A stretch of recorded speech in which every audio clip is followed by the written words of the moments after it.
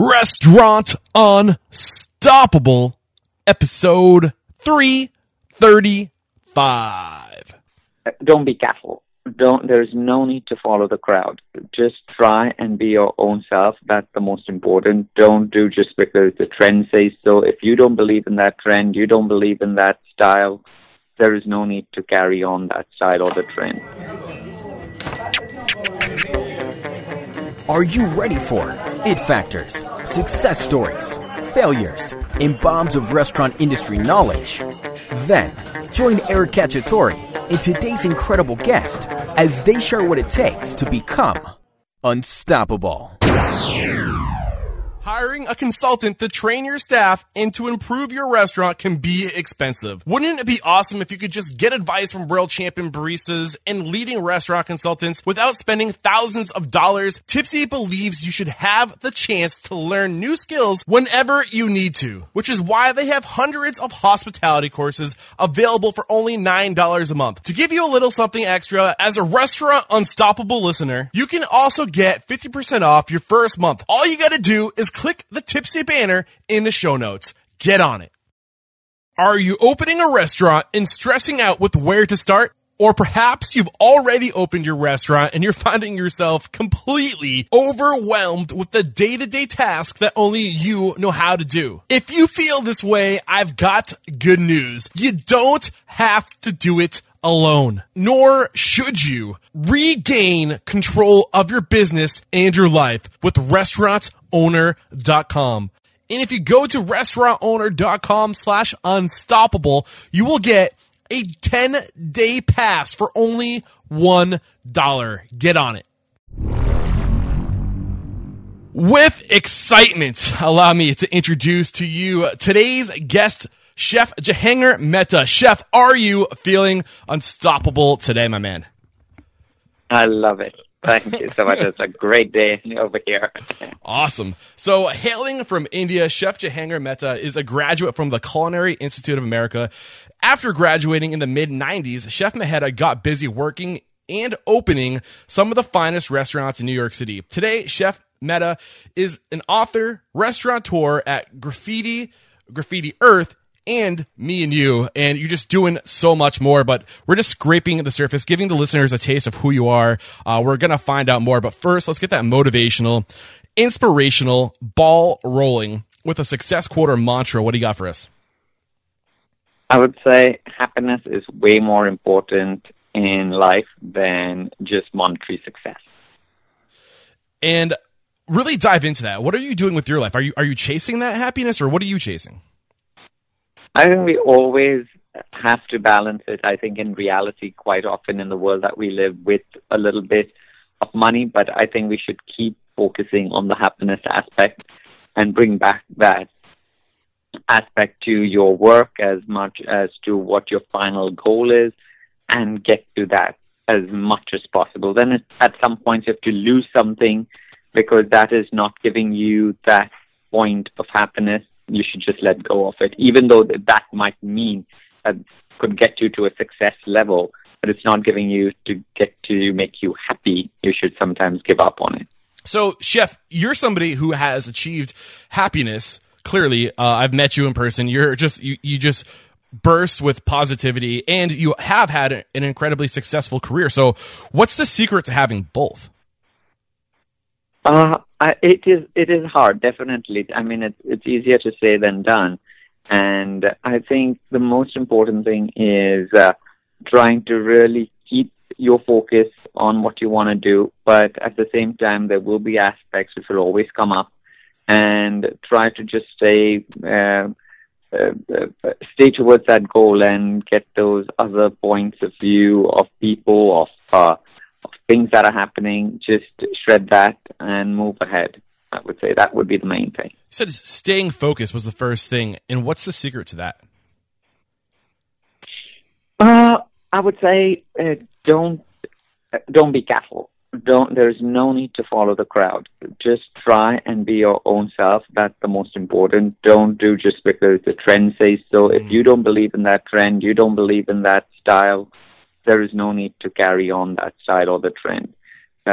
just do what you need to do. It is like, I mean, even right now, there are a lot of, in the food movement, it's all about plant-focused and stuff like that. But if there are chefs who have been butchers all their life, or people who like eating a lot of meat, if that's what is calling for you, stick to that. I mean, it may not be the right thing, not be the most healthy way of living, but if you just feel that is what speaks to you in food, then deal with it. I mean, there will be a climate of people who want that type of food and who want that style of food. I mean, like, steakhouses are never going to go away. They are definitely going to stay forever. So there is a little aspect of that which is there, and stick to that type of food. There's no need to say, oh, suddenly everyone's doing veg-focused food, let me also do that. There is no need to do that. So I would say that is what I mean to say. If you don't believe in that, if you don't feel that, just don't do it. Do you is what I'm hearing. Do what makes you happy, because at the end of the day, to be successful, to really thrive, you've got to show up and bring it every day. And if you're not really happy with what you're doing, you just won't last. So great way to get started. I love where we're headed in this direction. And now let's just kind of learn more about you. I gave the listeners an aerial view of who you are and what you're about, but briefly just tell us about your operations right now, and then we'll find out how you got there. So basically, we have Graffiti, which is a restaurant which we've had since the last 10 years in the East Village. It's an eclectic restaurant. Prior to that, I was a pastry chef and worked solely in pastry. Started doing a little bit with a website where I did chocolate teas and cooking classes for kids and then adults, and then started doing parties. So it all led to making up of Graffiti at the end of it, where I think it was time to just put the pastry to a full stop in a way, and get to it. So before that, I did a cookbook, a dessert cookbook, and then I started off with Graffiti. After that, we followed it with Me and You, which is our private dining restaurant, which is what I always wanted to do and only have in some ways, is private dining. We do dinners, whatever you wish to eat. It's all memory-driven food. So it's however you write to us is how we cook for you. And it is just one table, 12 seats maximum. You could be as little as 2 people if you wish to, but we only do one seating at a time. So if it's 2 people, it's 2 people only, and that's it. We try to create a story and have many different sensory moments into your meal, because an experience is built not just with food and service. There are many more aspects through light, music, feel, touch, aroma, all the smell, senses. all of that. All the senses delivered, and especially your memory, bringing that special thought back to you can make a very big difference to food. And that is what we do out there. Awesome. So, yes. Did I catch you say Graffiti Earth, or were you about to get to that? Did I miss it?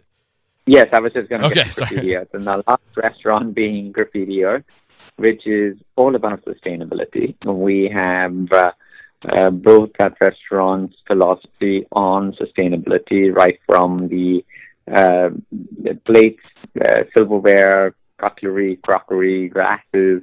All of that is, I would say 95% of that is hand-me-downs, and as well as given from friends and family. So we have not purchased any of that. Our napkins, the cloth napkins that we use, are really small, just about like 6 inches by 6 inches or so, made from scraps of cloth which were going to be thrown away. We've got them stitched and made into napkins. So again, we are showcasing that you need a smaller napkin. Firstly, made from a scrap of cloth, so that would have been wasted. Second thing is to wash a small piece of napkin, it takes less water. Mm-hmm. So there, again, we can showcase the aspect of sustainability. Beautiful. In terms of our food-wise, we literally try and source only the cosmetically challenged vegetables, which are vegetables which don't look very appetizing in terms of purchase value. For some people, a carrot with 5 legs may not be something very much that would gravitate for them to put into their shopping cart. And so those are things like that, carrots, tomatoes, so any vegetable which have blemishes, they are not sorted after. So we buy those vegetables, as well as fish. We only buy the fish which are sustainable. Small fish even better. We also really source only broken scallops.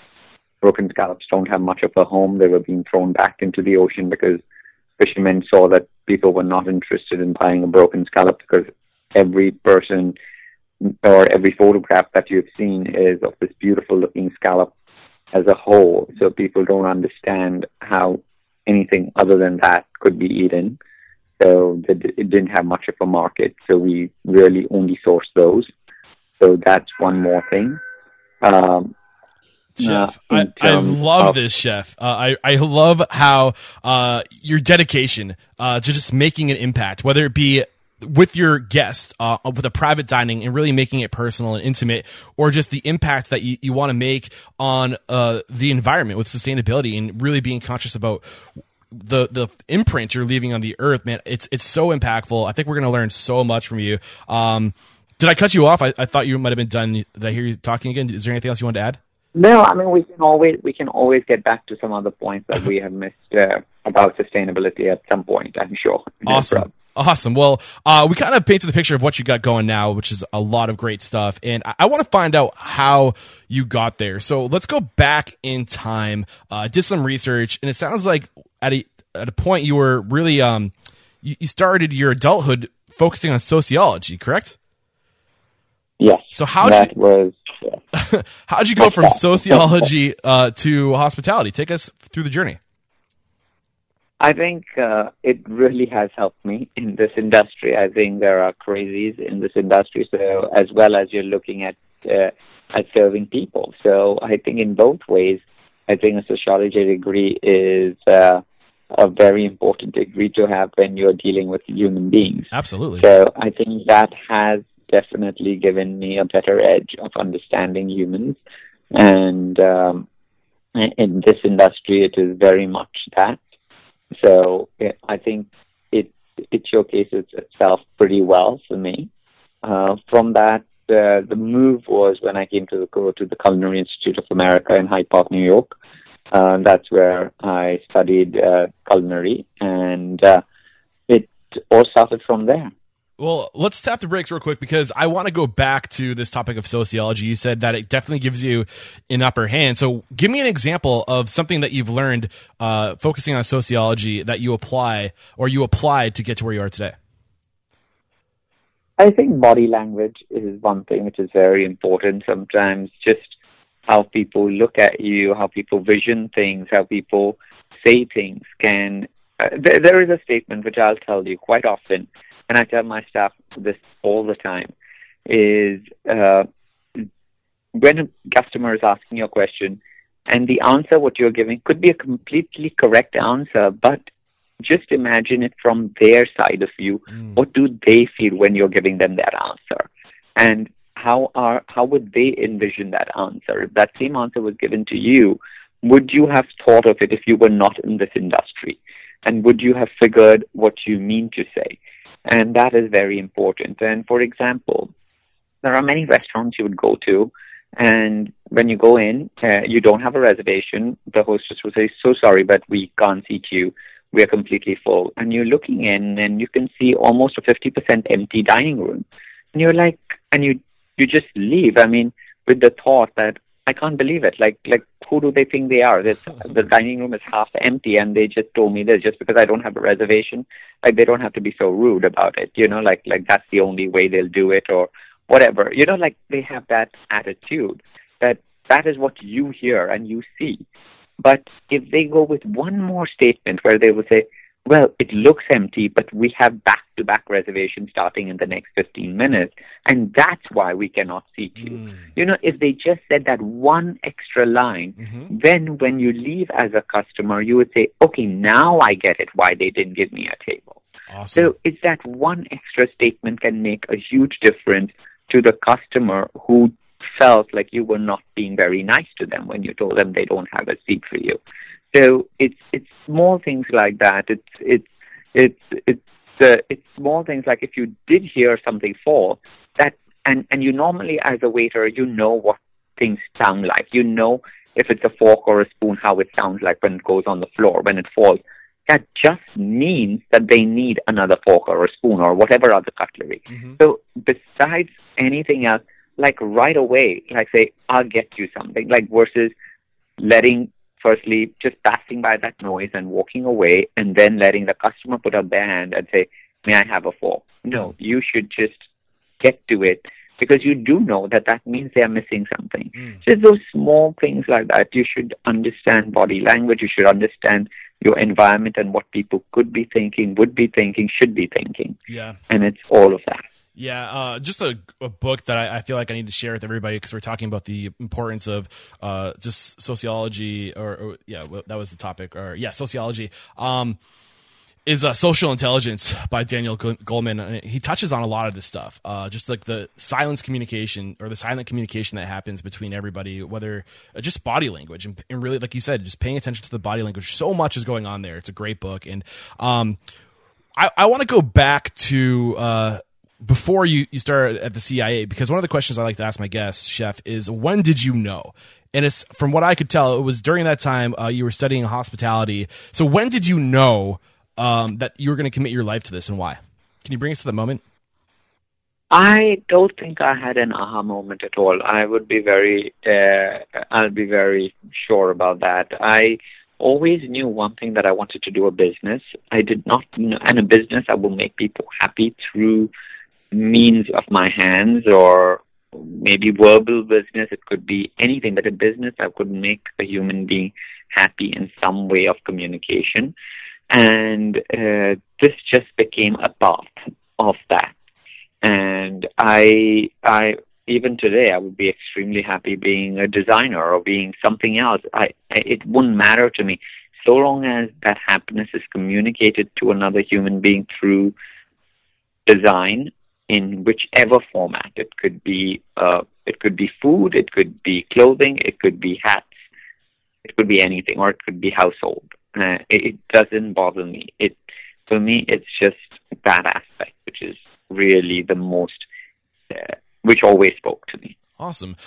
So went to CIA, graduated in the mid-90s, and you really got your foot in some great restaurants that really catapulted your career. So what did you do through your culinary education to really make those connections, to be in the right place, to really put yourself in a position for growth professionally? I think when you're searching for a job, again, you must look into, like, once I finished doing the CIA course, I think I was looking for a couple of things. Firstly, looking to work with chefs who were very hard on you, because it's better that you learn from when you are young about these things, because it gets harder and harder once you get older to work for someone who is very difficult or very stern or a very high pressure job. It would be much better to learn it when you really don't know much. So you really learn that aspect of that style from a very young age. And I think that is what I was searching for. So you purposely put yourself in positions where you're working with hard asses? Is that what I heard? Yes, that's awesome. I think it is a very good thing. It's a very good thing to do that, I feel. And I advise that to everybody. When people ask me, what is your first advice for people who graduate, I always say, work in the most difficult restaurant that you can find, and the chef who will be the strictest for you to work under. It's the best place to work. Is that advice that somebody gave you, or was that instinctual? I think it was, I don't know if it was instinctual or it was just that's how. I mean, I went to school till I was 20. I was in India, and in India, schools were very, very difficult in terms of education, in terms of being strict and rules and regulations, and all of that was extremely harsh. I mean, to the effect that they used to cane us in school if we did something wrong. I mean, there was always punishment involved, and so it was. I think maybe it was just that which made me feel that following rules and following are very important in life, and working under very structured environments just make you better. So I just felt like, and I'm not saying caning and stuff like that are a good thing at all by any nature. I don't promote such behavior at all, or such ways of like discipline. But I just feel like still working under a very structured environment, I think, makes you a better a worker with much better ethics. Yeah, and you just said the word that was like in my head, which is discipline. It sounds like you, at a very young age, recognized the value of discipline, and you wanted to create those habits of discipline very early on. Is that what you were trying to do? Yes, I would say so. I don't think most people would recognize that in their early 20s, late teens. So good for you on developing those habits early on. And I mean, at one point, I was doing some reading. You were working for a year. You said you wanted to commit to really long days. I think I remember, this is from memory, like 8 a.m. to midnight. So you did that for a year. Did you complete that goal for 1 year? Yes. So it was basically, I had left my internship even after I worked at the internship. I got a job there and at this restaurant, and I wanted to, but I left after 9 months because the chef was really, it was a little too much, and I just felt that this was not the right place. So I wanted to leave, and I did leave after 9 months. That was my first place. You said a little too much. A little too much discipline? Too much what? No, I think discipline is nice, but I think it was beyond that. I was the longest person who had ever stayed there, except for the sous chef. 8 months? And I not even sous chef, the chef de cuisine. 9 months. Yeah, I was there, and I was the longest. I was the longest surviving cook over there. Oh man! So no one lasted there. So it was also that. It was, but it was more than that. There were two main instances, I would say. So one was that at the end of when it was end of the year for a Christmas bonus, I got an envelope, and that time we were all making. I mean, most of the cooks were making like $400 a week, for very long hours and days. But that is what it was, that's how every industry was. It was not about just he did that or anybody. Any other French chef would also pay you the same amount. Yeah. Or any other chef would have paid you the same amount or whatever. So that's not the point. The point was I get this envelope and I open it after at home. And firstly, when I came, it was very odd. When I got it also, there were some coins in there. And I was like, oh, that must be some French thing where they put coins in the envelopes and give you, or, I just didn't know. I was so new. So I just said that maybe that could be the thing. And I come home, and I can't remember exactly how much money it was, but it was less than $10. I know that. It was like $9 and some cents, or $8 and some cents, or I don't know, but it was less than $10. That I do remember. And I was like, this is my Christmas bonus. Like, I mean, if this man wanted to not give anything, he should have just told people, just have a drink at the bar. Yeah. I mean, I can't afford anything. I mean, you don't even have to say you can't afford it. You just said, that's it. I mean, you don't have to say, this is your bonus and give. I mean, I was really insulted. I don't think in my whole life, my parents have given my servants this little money for Christmas or for anything like that. So I was like, this is so weird. And I thought it was very insulting. So whatever. I deal with that. But that was not the point. The point was when I had got burnt one day. And they had, I had a second-degree burn, which I came to know later on. But later on meaning in the night, because they didn't have any first aid kit. And hot water had fallen all over my hand, and I worked the line in the night. After that, I just had to wrap it up in a clean rag, and I worked the line. After that, I went to the emergency room, and they put they told me that I had a second-degree burn, and they put almost like a ruler sort of a thing in near my elbow, so I could not move my elbow. And he said that for a week you should not work because near the heat, otherwise, and plus you should not bend your hand at all, otherwise you will it will never get healed.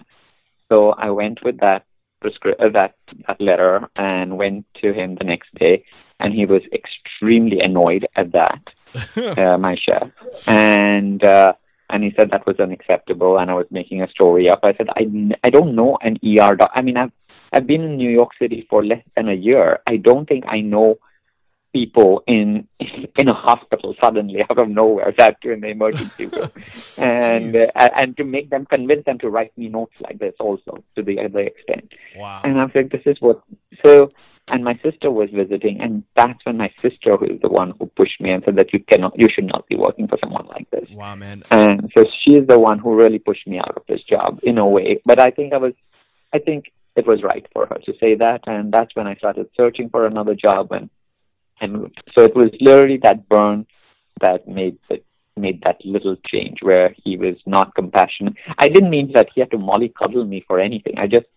But I think for him to say that I was making it up and lying about something like this was, I think, a bit ridiculous. Too much. Yeah. So one of the lessons we've learned on the show is that you often take those bad experiences and you look at them and you try to take something away from that experience to learn something from the experience. So in one or two sentences, like, what was the big lesson that you learned from this experience, and how are you applying that in your life today? No, I'm very happy. I mean, it was such a tough kitchen. It was extremely difficult kitchen to work for. It was a very tight space, and I think that tight space made me understand that, I mean, all my restaurants are extremely small, and I always remembered if I could do it in that place, which was almost like 100-seater restaurant in a very tight kitchen, why can't I have such a small kitchen and have a 20-seater restaurant? And how working on a very almost a half-size cutting board, you still have to do that same amount of work, which wouldn't be normally possible. Or even like this, like, I mean, I think that discipline is one thing. Like I think like I worked for Rocco Desperado, who was an extremely disciplined chef. I think one of the most hard chefs to work under, and but he was not. This was not what I mean. This is wrong, what that man did, and in terms of not understanding someone's grievance. I mean, not having a first aid kit in your establishment, not letting you, I mean, it's not inhumane. Believing your story if you've got burned. Yeah, I think that's not right. But you can be as strict as you wish. I mean, but not doing things like this. I mean, I know in Rocco's kitchen, they had to pay for the KitchenAid that would break. I mean, the kitchen guys had to pay for equipment that would break. And that was not normal also. But at least that showcased discipline, I felt. You know, it showcased that you better learn that if you just throw things around and these are good pieces of equipment, if you break it, you guys in the kitchen will have to pay for it. I think is different. I don't say that is right to do in this society, because that's not how we do it here anymore.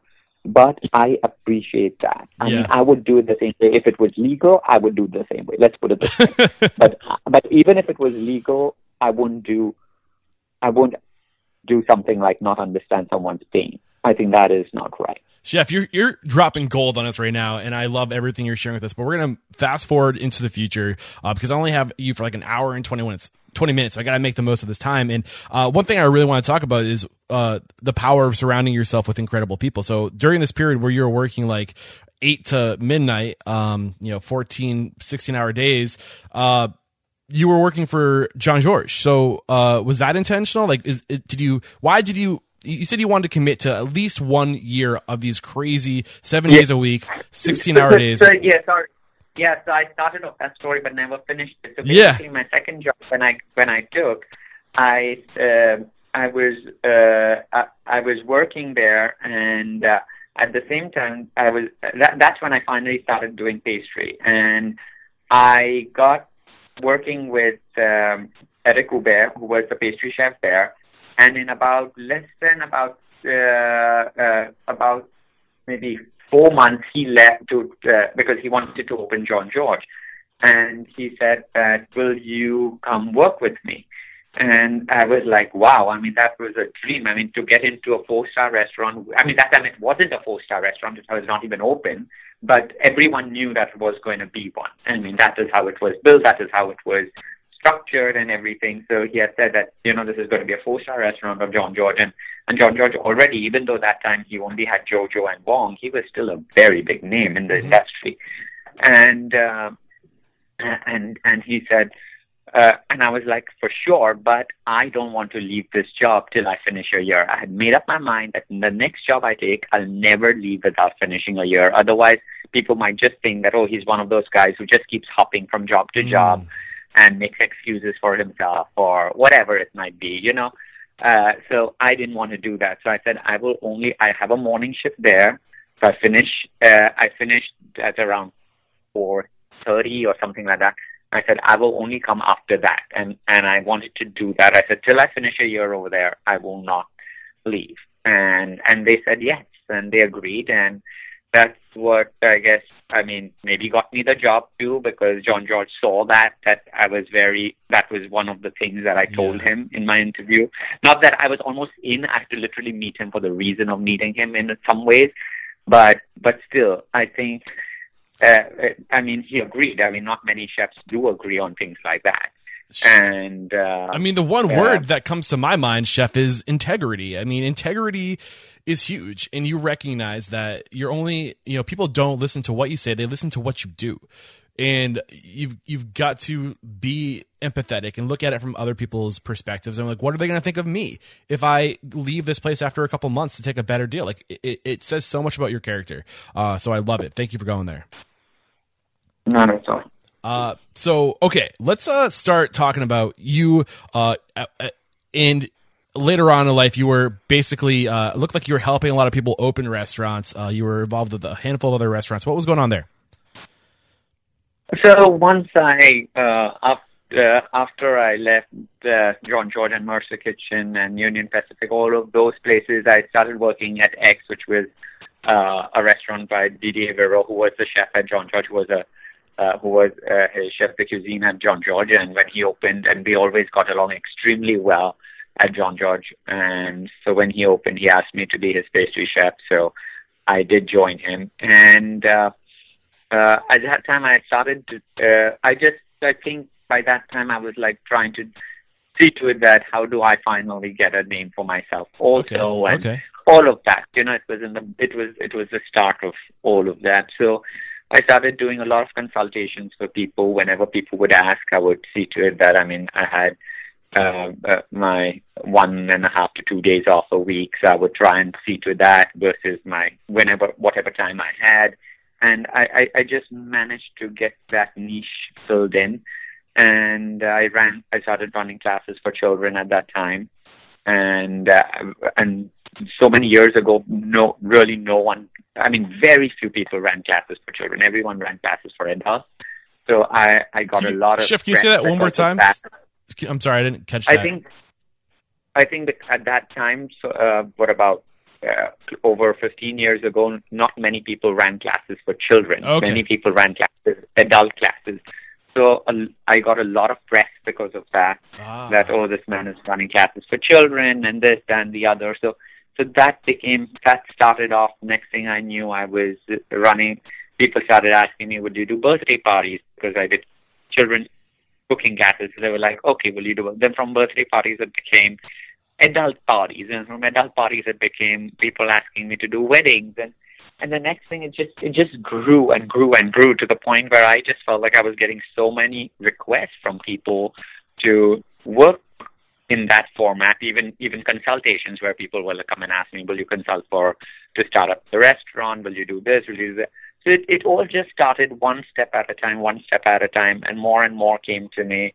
I got a book deal, and so that happened. It just kept piling on little by little, and then I managed getting I said, let me start my own restaurant. So that's how it really started off, very organically in a way. Chef, can I slam on the brakes real quick? Because sure. I really want to dive into this. We started this interview by you saying that you need to follow your heart and do what makes you happy. So when you decided to host these classes for children, were you following your heart and doing what made you happy, or were you intentionally carving out a niche to make a name for yourself? It was both-sided. I love working with kids. I really, really love working with children. I think it's a lot of fun. It's very interesting to see their minds grow. And I mean, even now at my restaurant, I mean, just tomorrow there is on Thursday there are these kids coming over to my class who do hydroponics in their school. So basically, they have grown all that stuff, and we are going to cook with it. There's another public school I work with, which is very close to my restaurant, and every year they do a restaurant project. So we always have them over, and we teach them about what a hostess does, what a cook does, what a reservationist does, what a waiter does, and we go through all that aspects of that with them. So it's really nice to see that kids are interested in learning all that and doing. I mean these are 6-year-old children. I mean, we're not talking about older kids. It's very young children who are thinking of doing these projects in class. So I think it's really interesting to work with kids of that nature and cultivate their knowledge or understanding towards food. Yeah. I think it's funny too, because I feel like today, I picked this up from Tom Walter. He wrote the book, It's My Company Too. And in that book, he talks a lot about the difference between transactional relationships and transformative relationships, and the impact that you can have when you literally make your life about transforming the life of other people. And you're doing this to children, to giving them that mentorship, giving them these lessons, the importance of food, the importance of the hospitality industry at a very young age. And I don't think enough of us really care enough about the next generation to invest our time and our energy into them. So thank you for taking that transformative approach. My pleasure. And so I think the big lesson out of this is, it's a combination of finding something that you love and finding a way to combine what you love to carve out a niche, to zig when everyone else is zagging, to be unique. So you draw attention onto yourself, and then just do the work, hustle, and continue to compound, make a name for yourself. And opportunities, if you do that good work, opportunities will come to you. Just focus on doing the work well. And if you can do that, don't worry about the growth. Just do the work, and the opportunities will come to you. Is that a good summary of what we can say from just this part of your life? Yes, I would say so. I think, yes, it is. Sometimes it is hard. You may not get to what you want to do, but and sometimes that can happen also. But at least you feel that you tried. That's the most important thing. That you felt like you did it, and that's, I think, the most important thing in life. So you got the book deal, and now you started thinking about opening your first restaurant. So was it the book deal that was did that give you the capital to invest in Graffiti, your first restaurant? Or how did you get that? I mean, what things were you doing, and how were you getting the money to open your first restaurant? I got a silent partner to do that with me, so I was very lucky about that. And it again happened from a consultation gig where that I had done, where I bumped into this person, and over a year ago, prior to he becoming my partner, where a couple of partners had asked me to consult for a project, and I said sure. And it was starting off, and the way they had structured it, and they had said what they wanted to do and things like that, they were being completely unrealistic on that project, and they did not hire me completely as what they wanted to hire me for, because I told them this is not going to be successful. It's not making any sense. It's not going to be successful. I think it's very foolish what you all are doing, and I was and they were not very happy with answers, of course. I mean, when you've almost invested into starting a restaurant and someone says that this is wrong, what you've done, not many people, and then you want a job to be hired, you don't really get that job, most likely. So whatever, the long and short, after a year, that restaurant closed, and or was almost about to close.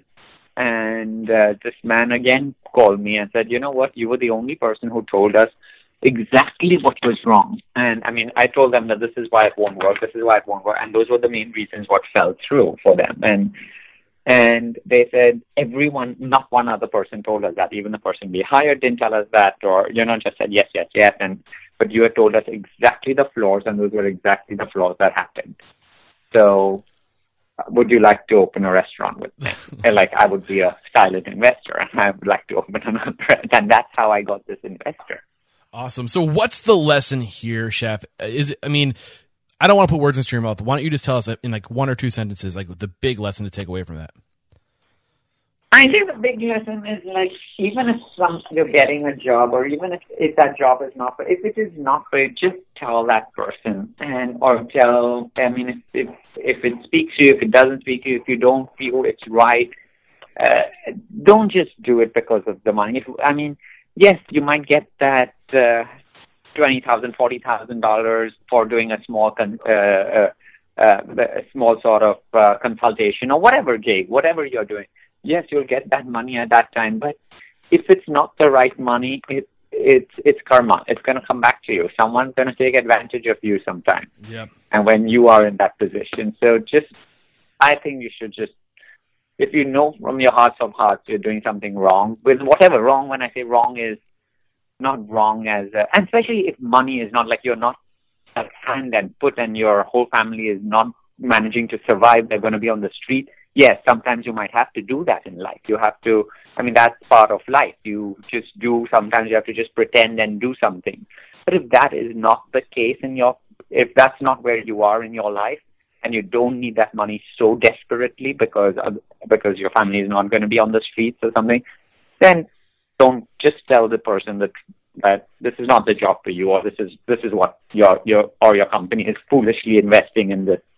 I tell people come to me even for weddings, and I tell them, I think here you should spend money, but on this, what you're telling is the complete waste of your money. Don't do it. Even though if you were going to make money on that, you should just be true enough and tell them, don't waste your money on this. There's no way anyone is going to do this, or anyone's going to eat. Or people ask me, we have 5, 7, and 9 courses. People tell me, whatever you say. And I could definitely just tell them, take the 9-course menu. Yes, my business will make more money, but I have to be true into telling them, what are your people like? How old are they? Do they normally eat so much? You can't just say, yes, you should do the 9 courses. That's not being right. I think stuff like that is what I mean to say. Be true to what you're doing. I love it. And just writing down words. The words I wrote down is honesty, truth, and speak from the heart. And, just don't make decisions based off money if it's going to hurt you in the short term, because in the long run, being authentic, being true to yourself, having that clarity of mind will get you places in the long run, is what I'm hearing from you. I think so. Awesome. I at least that's what I feel. So let's hope I'm right. That's what I feel. Well, telling the truth and speaking from your heart hasn't hurt you to this point. So let's talk about why you think your restaurants were successful. So I'm going to give you the floor, Chef. Just give us, to start going. Like, what did you do from the beginning of your first restaurant with graffiti to where you are now? Like, what do you know to be true? What were you doing that made your life successful? I think everyone works very hard to try to achieve that. I think you also, with that comes, because you don't do it by yourself. You need a whole team to make yourself successful.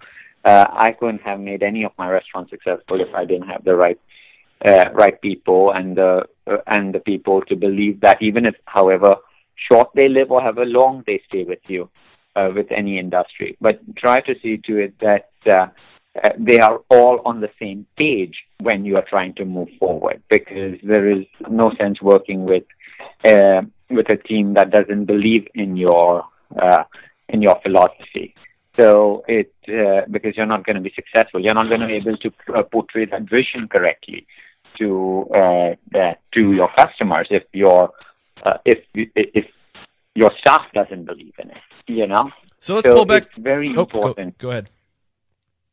So it's very important for you to see to it that your staff understands that. I think if they don't understand, then you've hired the wrong person. And then it could be you have to let go of that human being if that person doesn't understand your philosophy or your food or your vision of whatever you want to do. So let's dive into that, Chef. Is important. Yeah, I agree with you 100%. It's so important. The way you get people to stay with you on your team is that they buy into your philosophy and they're on the same page for you. They have the same purpose, the same mission that you have. How do you get people on the same page as you? What are the things we need to do in our restaurants to make sure everyone's on the same page? I think continuously telling them what you want to achieve, telling them what is important. I mean, it could be with any job, right? I mean, tomorrow if you are getting to do what you are doing so much that you really need help with all the other background stuff, to get the research done, to get all this done. And when every time before you have interviewed anyone, you've really read up on that human being. You've really touched to see to it that you've really checked out their bio or what they are doing, so you can be the best interviewer possible. And you hire the next person, and you feel who wants to do this type of a job, but he just doesn't do it correctly. One time he misses out finding out that how he started his career. Next time he forgets to tell you that he went to an Ivy League school. Third time he forgets to tell you that he came from this country, and you always thought that he was always born in America. But then you came to know, oh no, actually he was born in Italy for the first 5 years, and then he moved to America. Yes, he's been living here, so you just assume that, and so whatever. The point is, your assistant is not continuously not doing these little things which really irk you, because you really always went and checked out their history right from that very day to the end. And this person doesn't do it. Then he's the wrong person, but for you, because he doesn't always do these things right. Maybe he's a good interviewer, but he doesn't do these other things right. And to them, it might be, big deal, I didn't know where he was born. Big deal, I didn't know, I forgot one college he went to school. But for you, it is a big deal when you interview people. So it all depends on what you are looking for. If that is what you are the guy who dots the I's and crosses the T's, then that human being is not right for you. But if you're one of those people that things like that also don't make a big difference to your life, you just feel, okay, whatever, it'll all come out in that interview. It's fine with me. So then that guy is the right guy for you. It also all depends on that, or as you had initially said, I like high energy people. And you may not want the guy who does a great job, but he's so dull, he's so morose. You may not want to, he might be doing everything correct, but every day when you see him in the morning, you just feel, oh my God, now what's wrong with him? He's that one of those type of people. So you will not be happy to work with that guy. But his work is great, but his attitude is so dull and horrible. Not horrible, his attitude is just dull, which is not what you are. You are one of those bubbly people, and you want that person, that type of a human being. It could just sometimes just be the wrong match, and the same thing with in the restaurant, right? If you are the person, and if you're seeing that, I like people with body language. I keep encouraging them, and you're seeing that person is searching for his coat. It doesn't matter if they have hung their own coat. You go there and ask him, well, how can I help you? Let me try and find your coat. Just because we put hooks all around the restaurant doesn't mean that you don't have to help them if they are searching, because someone else might have put two coats over their coat.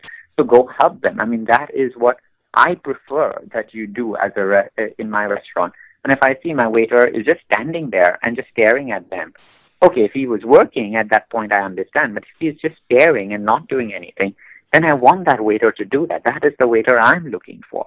Chef, and, you're killing it. I thought you were done. Do you want to add one more thing? No, that's it. It's awesome. You're going deep, man. And I love what you're sharing with us. And I'm going to do my best to just summarize real quick that for you, when it comes to building a team, you want to find the right person. For you, it's people that have that body language, that care. And then also you want to continuously be telling people and having them understand why it is we do the things we do, and constantly just reminding and giving them the purpose. And it's like that constant gentle pressure that Danny Myers talks about.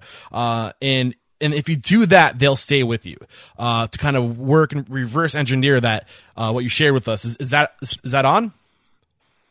Yeah, I would say that. I think the main thing is they will, if they like you. I mean, with me, it's the same. My staff knows that. Like, I mean, a lot of them will say either that person will stay forever or they leave right away with our restaurant. And I have also got cooks who've stayed there I've had a sous chef who was with me for 15 years. Right now, one of my longest cooks has been there for 8. Two of them have been there for 8 years. My wait staff, I have one of the waiters who's been there.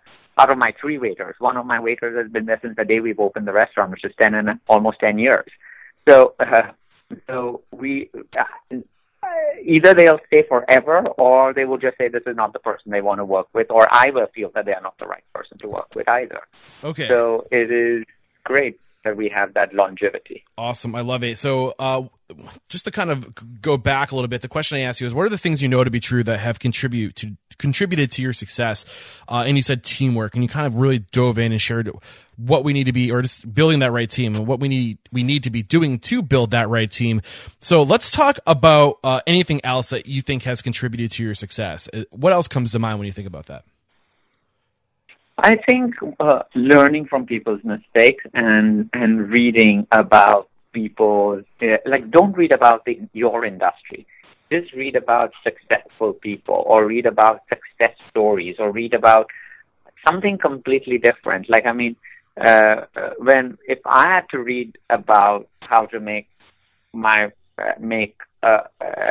restaurant successful, or whatever, or a business success, read about the business. Don't read about just your industry. That's what I mean to really say. And that is very, very important. It doesn't matter how someone made a shoe business successful.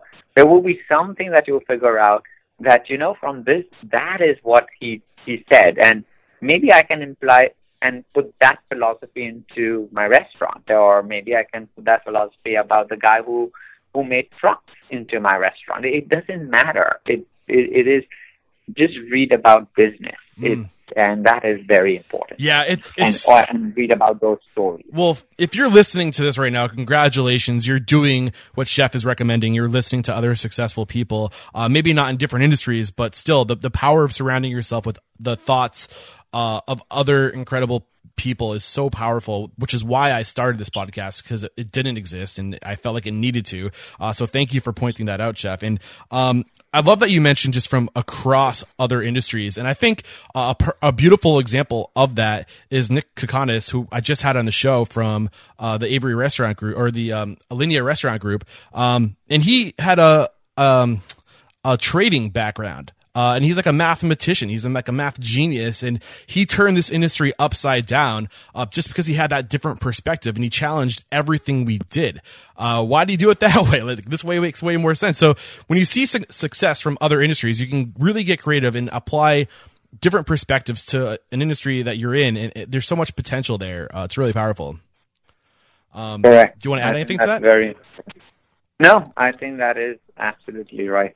Awesome. So, Chef, is there anything that you really felt like you were really hoping we would talk about today that we haven't discussed yet? No, I think just the fact about where sustainability goes. I think another thing that is very important is a lot of times people think that doing aspects of sustainability only work in small formats, and that's not the case. I also work with University of Massachusetts in Amherst, which is a large college which feeds about 14,000 students.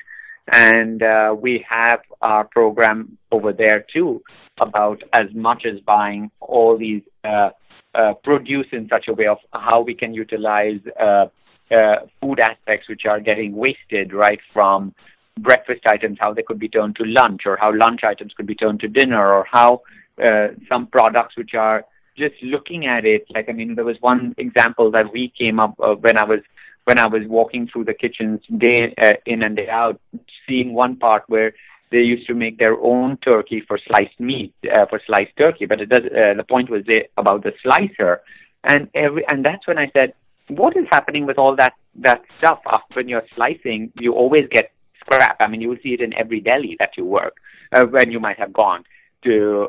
There's always been a little bit of stuff that falls down from the slicer.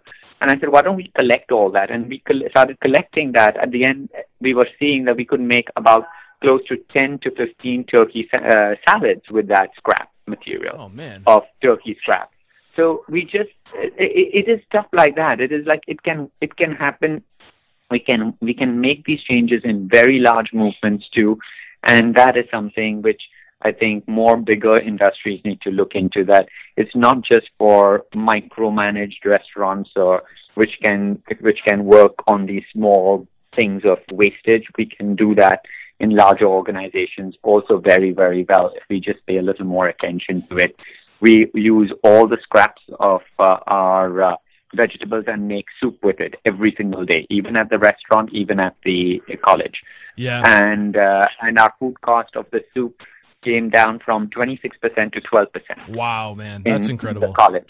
And that's a huge difference in food cost as well as food wastage. So there are lots of things like that we can all look into and identify and do, and that is something that is very passionate. Two things. First, the next time you're at the University of Amherst or UMass Amherst, let me know. I'm only a 2-hour drive. I want to come have a beer with you. Okay, I'll be going every year. We do a conference there. So on this Sunday, I'm going for the conference. We do a conference where we teach chefs from different parts of America. About 100 chefs from different universities will be coming down, and a couple of chefs like myself. We run a training kitchen for 2 days over there. Plus, the conference is there for 5 days. But 3 days we are really there are talks and lots of things of that nature happening. So starting this Sunday. This Sunday, June 4th. Be there. Yeah. I'm going to try to make it. Thank you for sharing that. And the second thing I wanted to talk about, and this is something that came up last week when I was in Chicago. I was lucky enough to be featured on the Foodable stage with Paul Barron, and the topic was emerging brands. And the summary of the conversation for us was that the brands of the future are going to be the brands that make the biggest impact, that go the deepest. Because here's the thing, food has gotten really great in the past 15, 20 years to the point where there's not like we've almost hit a ceiling. And the brands that are really going to emerge in the future are the brands that they spill over and they start focusing on the culture and the purpose and the reasons why they exist. And it's those brands that resonate most with people. The most authentic, genuine, purpose-driven brands are going to be the brands that succeed in the future. So, and that's about going deep and looking at the details and really doing what you say you do. And I think you just gave a perfect example of that, and really looking at the details and how you can walk the walk. And if you're about sustainability, are you really about sustainability? Are you really collecting the turkey scraps to make a salad, like, and cutting your waste down to 12% from 26%? Like that's where the magic is, guys. So, beautiful stuff, Chef. Thank you for getting to that detail. And before we go to the speed round, I need to have you share a failure. So we learn so much from the success of other people, but we learn a lot about when people fall on their ass. You mentioned that earlier. So tell us about a time you fell on your ass, Chef. What did you do? What happened? I would say we tried to start the restaurant Graffiti. It was very hard. It almost was like I gave up a job. But the same person who I said who wanted to be an investor, at one point he again started feeling that his restaurant might work again, and it was in the news that I was starting my restaurant. In this one location, because he wanted to use the same location with the restaurant which was failing, and then rebrand it with me and start all over again. And it just came out on a Wednesday of New York Times, and Thursday he tells me, that, no, I think I'm going to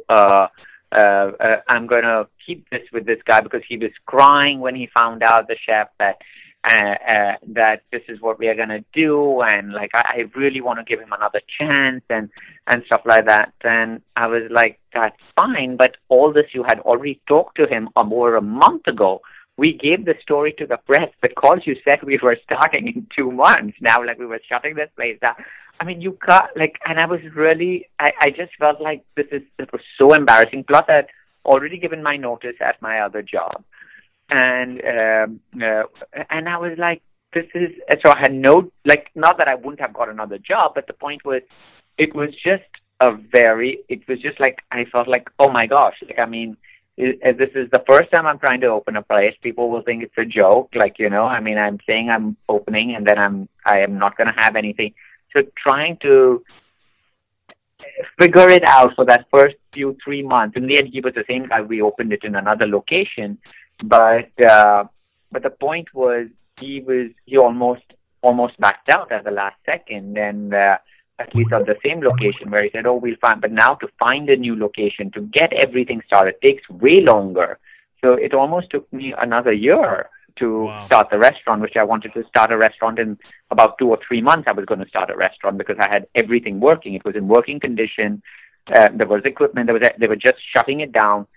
We were just going to, like, you know, throw out just redecorate the whole space out, remove all the furniture, get new furniture, new furbishings. But the shell was there.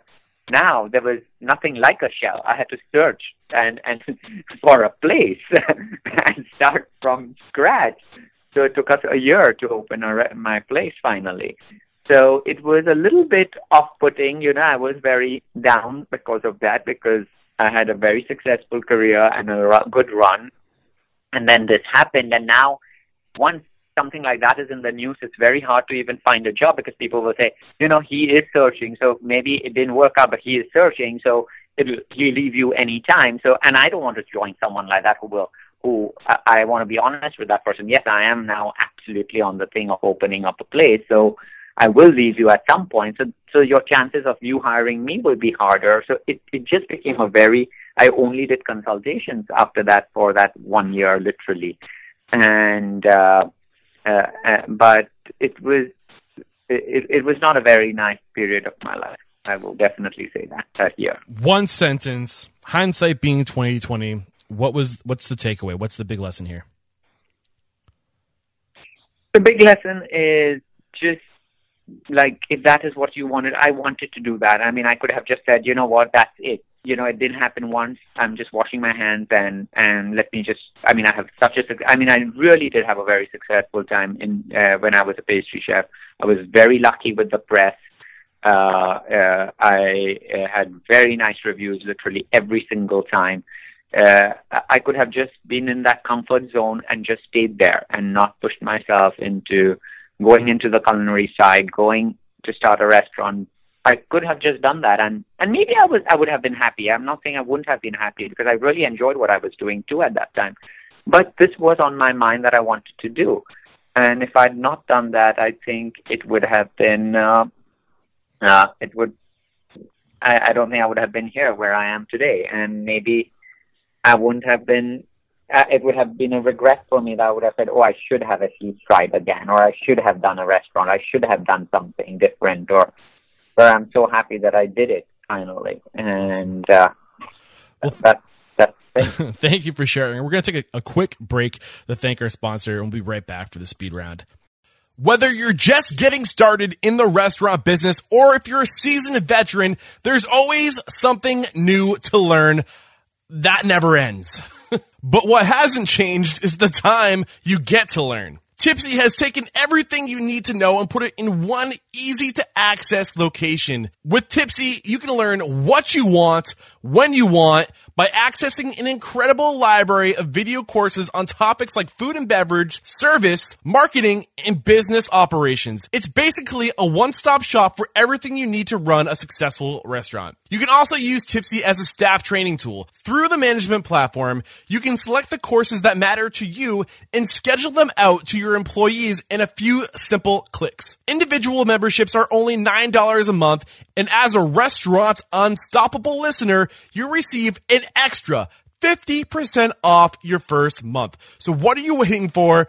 For $4.50, you can have access to this incredible resource right now. Just find the Tipsy banner in the show notes.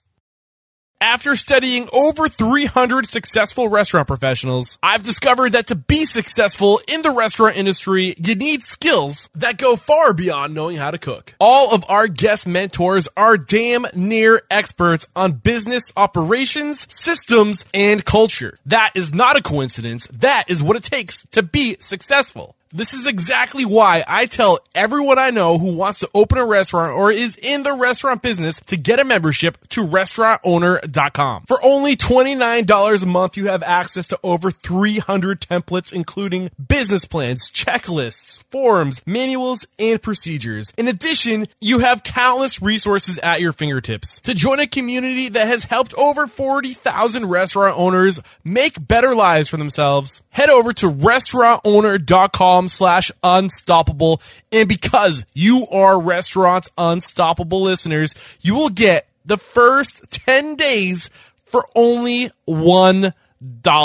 Again, that's restaurantowner.com/unstoppable.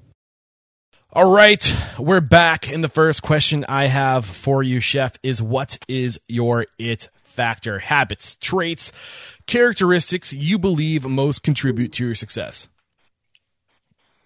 I think be humble. And why is that so important? It's important because I think you need to bring it down that you can fail anytime, especially in a business which is a very flaky business.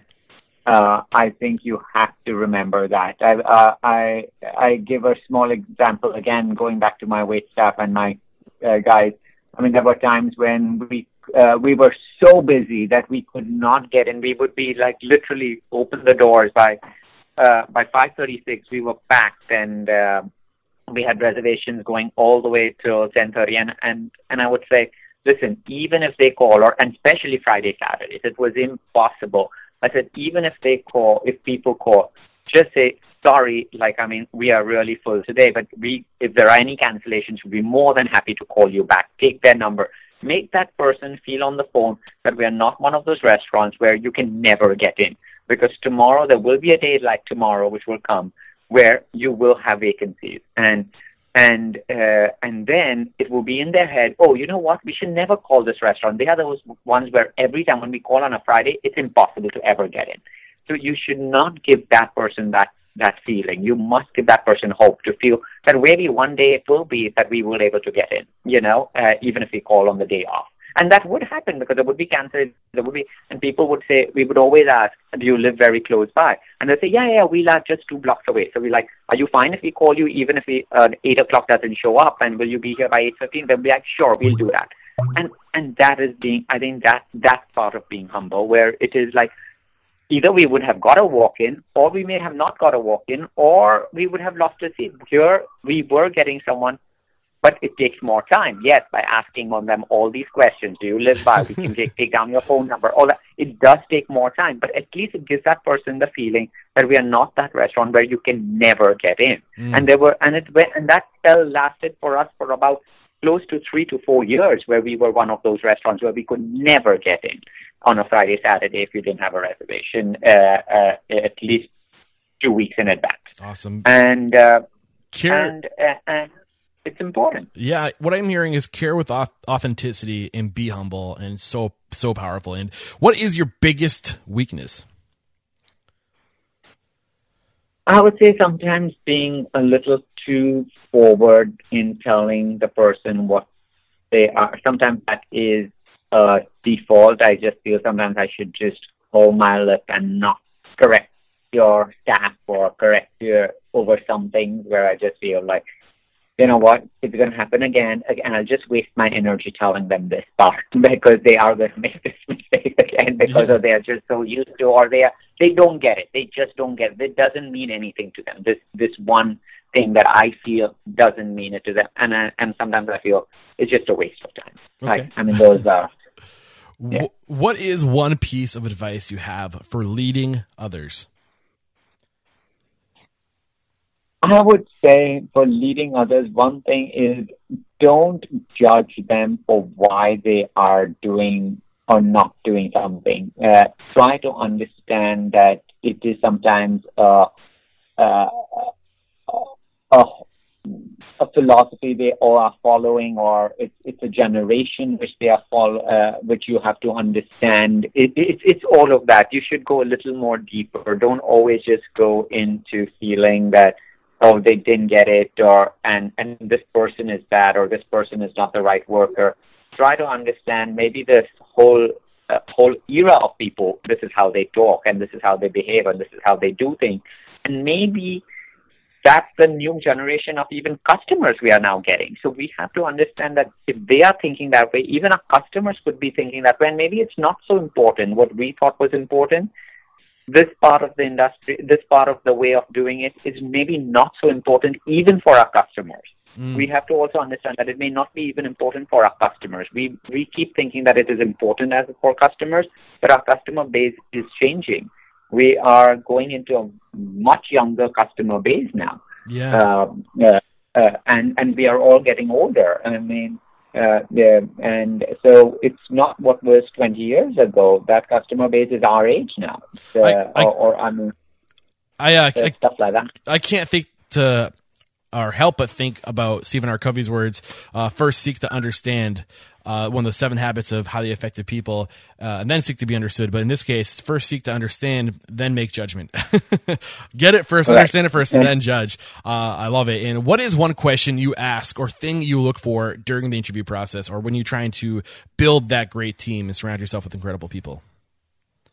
I only look for attitude. I don't look for experience. I don't look for the industry they've worked. I am least bothered about that. If you have the right attitude, you will learn every single job. That's my feeling. Beautiful. I'm least bothered if that person has never held a knife in their life. I will hire that person if I feel they have the right attitude, or someone has told me that they have an amazing attitude, and they're coming through a reference, or I will hire them way faster, way more than a person who has got 10 years of experience in a very good restaurant. I won't hire that person. What are you currently challenged with right now? I would say currently, if there is a challenge, I would say it's constantly keeping up with social media and doing stuff like that. It is very time consuming, and it is something which has to be done even more, I think, on a constant basis. I think stuff like that is the most time consuming aspect in some ways, and how to juggle all that with what you're doing is my main constraint. Yeah, it's tough. It's changing so fast too. And how are you dealing with that? You do as much as you can, I think that's the thing. As I said, after a certain point, it's not gone to the point that it's making me irritable and angry. If that is happening, then that is where that happiness level, which I talk about, is that means you're losing it. That means it's too far. You're going too far trying to prove something, and it's not worth it. If every day you're going to be so annoyed trying to do it, or so irritable trying to do it, or you're getting angry with your environment because of that, that's when that happiness aspect comes, where you have to say, now you've lost it. And the balance is lost. I see people getting almost like marketing your restaurant's important, having that brand is important, but don't let focusing on that distracts you on what's most important, which is being awesome, being great, and doing what you do. If you do those things well enough, other people will market for you. Other people will take pictures. Other people will talk about how great you are. You need to be, there and present, but don't let, don't let the cart get in front of the horse. have those priorities and do what makes you happy. I love it. What is one thing besides food your restaurant does really well that separates you from other restaurants? I would say service.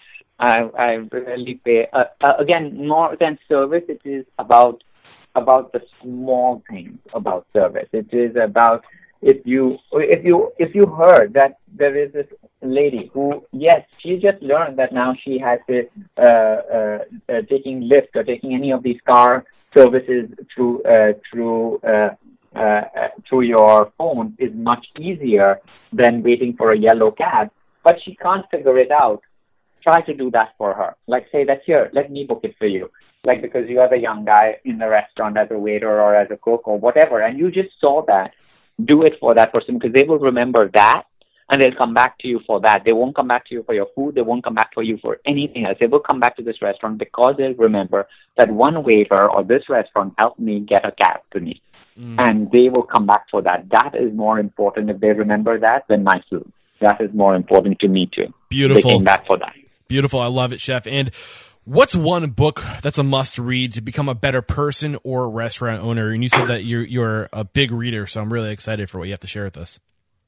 I don't know if I don't normally just I'm not big into always reading a book as much as reading into different articles and going and reading just different articles written in magazines to newspapers to anything. I don't so much read as much as a book as much as I read different articles. I'm more into that. What's your favorite article or your favorite magazine?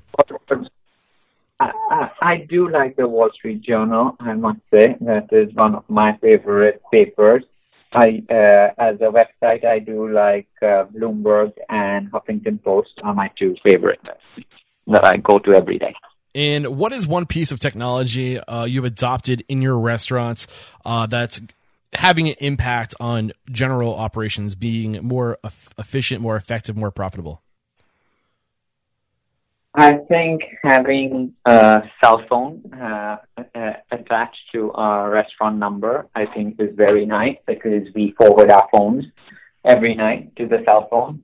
So we have more access. There'll be times where people will be like literally at 1:30 or 2 o'clock in the morning will call and say, "Oh, I forgot my bag, I forgot my this," and we will answer it. And like we, meaning literally most of the time it is with myself or with two other workers. Not every person takes that phone home. So, it's almost like having a doctor on call in terms of, how some answering service will always answer your phone call and at least give you the hope that, okay, tomorrow we can give you the answer, or just a moment we'll check because we have the record of something, or whatever it might be, or, like we can correspond with that human being at very odd times. I think for me, that has been a very big boom, because a lot of times people have said, "I can't believe it, you'll answer the phone." I go, so that we're like, "No, we are in the office." Like, we have that phone with us. So in a way, I think just for the fact that we can help that customer a little more, I think is really good for me. I feel that I don't know if it has absolutely impacted our business or made a huge difference, but at least at that moment, I feel that I can feel the smile in that person's face when I'm talking to them, when that person is just asking me that question at 1:30 in the morning. I love it. And just curious, is it an actual physical phone, or do you have a app that pushes the call to some specific person, or do you take a specific phone home with you? No, we have a complete separate line as a cell phone, and awesome. We get everything redirected. So. All right. That's commitment. And with all the knowledge you have now, Chef, if you could go back in time and give yourself one piece of business advice, what would that advice be? Don't take up this industry, that's for sure. It's a very hard industry. That would be my first advice.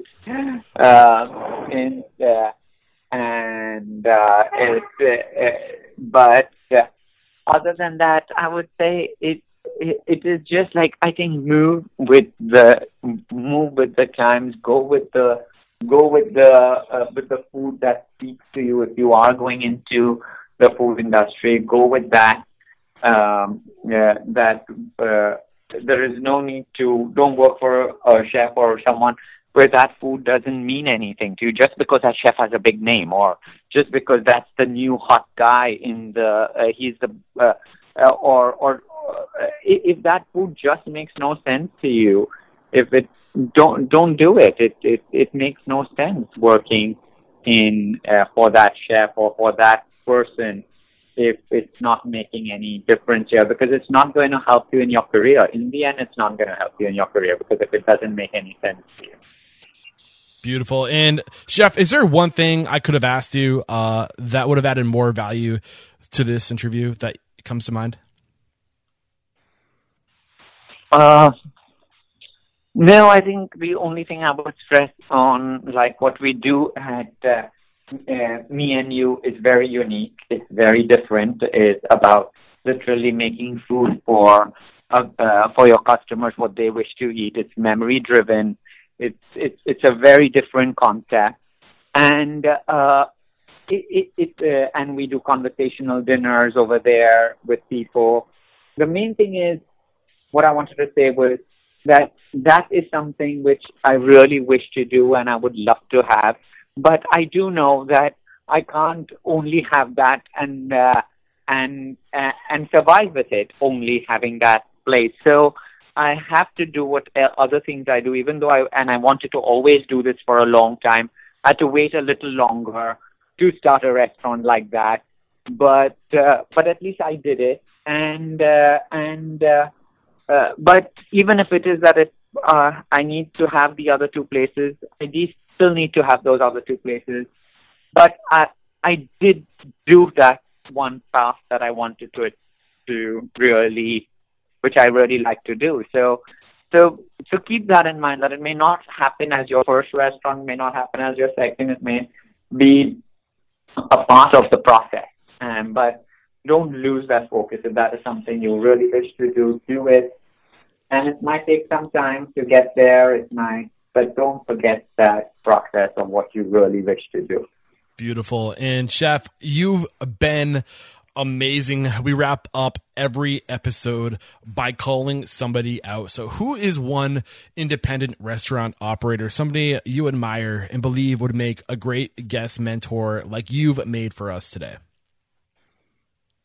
I would say I'm very happy that I worked for Jean-Georges for the simple reason is one thing I did learn from him was business. I was in pastry, so I didn't learn so much as cooking from him, but I just learned a few things about him and how he will talk to his hostesses and his front desk staff and to his wait staff and to what he would say in the kitchen, like about why he did this or why he put that or just general stuff. And I'll give you a very small example. One day when he had said this, and I remember there was a customer eating at the bar, and that customer would keep smoking, and that time smoking at the bar was allowed.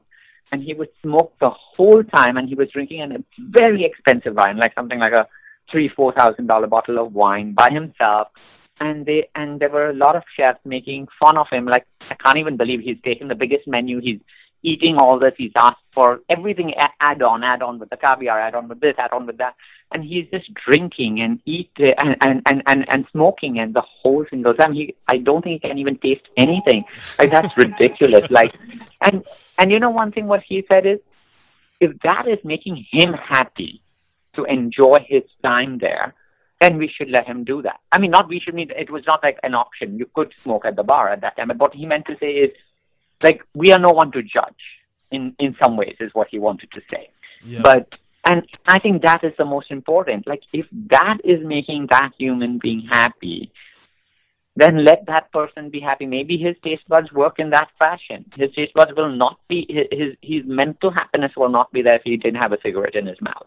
I mean, I don't promote cigarettes. I don't smoke at all, and I don't promote cigarette smoking at all. But what I'm trying to say is, it's an example which I'm giving, which I still remember this example every day.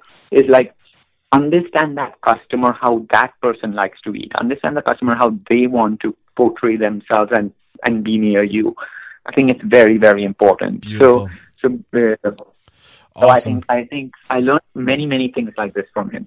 Jean-Georges, look out. I would love to get you on the show. I'm coming after you. And thank you for calling out such a great person in the industry. And I guess that's it. Just let the folks at home know if we want to come join your team, if we want to maybe hire you as a consultant, what's the best way to connect? Just reach out to me at the restaurant, as well as on my, you can just email me. It's very easy, jahanger@jahangermehta.com. So it's a very easy connect. And I'll be more than happy to be with you guys. This is episode 335. Just head over to restaurantunstoppable.com/335. I'll have the links in the show notes to connect to his restaurants, to the resources that were mentioned in today's episode, all right there. Chef Mehta, thank you so much for taking the time to join us, for being just an awesome person, for choosing to make an impact, choosing to make a difference, and choosing just to be great. It was an honor to make an example of you today. Thank you. I loved having be there. Beautiful. All right, and that's it. Cheers. Boom. Another awesome episode with Chef Jahanger Mehta. Thank you so much for taking the time to join us. Some great lessons in this episode. First, just you can tell that Chef Mehta just has this approach to the industry through the eyes of somebody who's extremely socially intelligent, with extreme empathy. That sociology background is so important to think about everything you do from the perspective of the guests and other people will have such profound impacts on your career and your business. So I love that emphasis he put. And we started with it, with talking about his background in sociology, and then we ended with it when he was making an example of Chef Jean-Georges and how he was speaking about this man who was ordering all this incredible food, but he couldn't taste any of it because he was smoking cigarettes. But who cares? Is that man happy? That's all that matters. Are our guests happy? Are our employees happy? What are we doing to ensure the happiness of all these other people but ourselves? And if we can make other people happy, we will make ourselves happy. And just, the power of the team around you. He gave us some great advice on building that team, the power of learning from other people, the stories of other people, the history of other people, what they did, and applying what they did, going to different industries to learn about success and apply those lessons in our own life. And just so much incredible advice, positivity, motivation, great stuff in today's episode. I loved it. And like always, guys, just a reminder, please reach out to me. Social handles: Eric Cacciatore on Instagram and Twitter, Facebook /Restaurant Unstoppable. But the best way to connect with me, the way I prefer, believe it or not, are with those one-on-one chats. I love talking to my listeners. I'll give you 15 minutes. Tell me what your challenges are. If I don't have a book or the advice that I can give you, I know somebody who can help you. I'll connect you with somebody. And tell me what you want to hear on the show. Who you want to hear from. Who's killing it in your community? Who's somebody you admire? Shoot me an email, Eric@Restaurant Unstoppable, or set up that 15-minute one-on-one chat. Head over to restaurantunstoppable.com/one-on-one, or find the banners at restaurantunstoppable.com. And yeah, guys, I'm looking forward to the future. I'm going to be hitting it hard. My goal is to do at least 6 episodes a week. That doesn't mean that you'll be getting all 6 of those episodes a week, but we do want to go to 3 episodes a week by July. So that's what's on the horizon.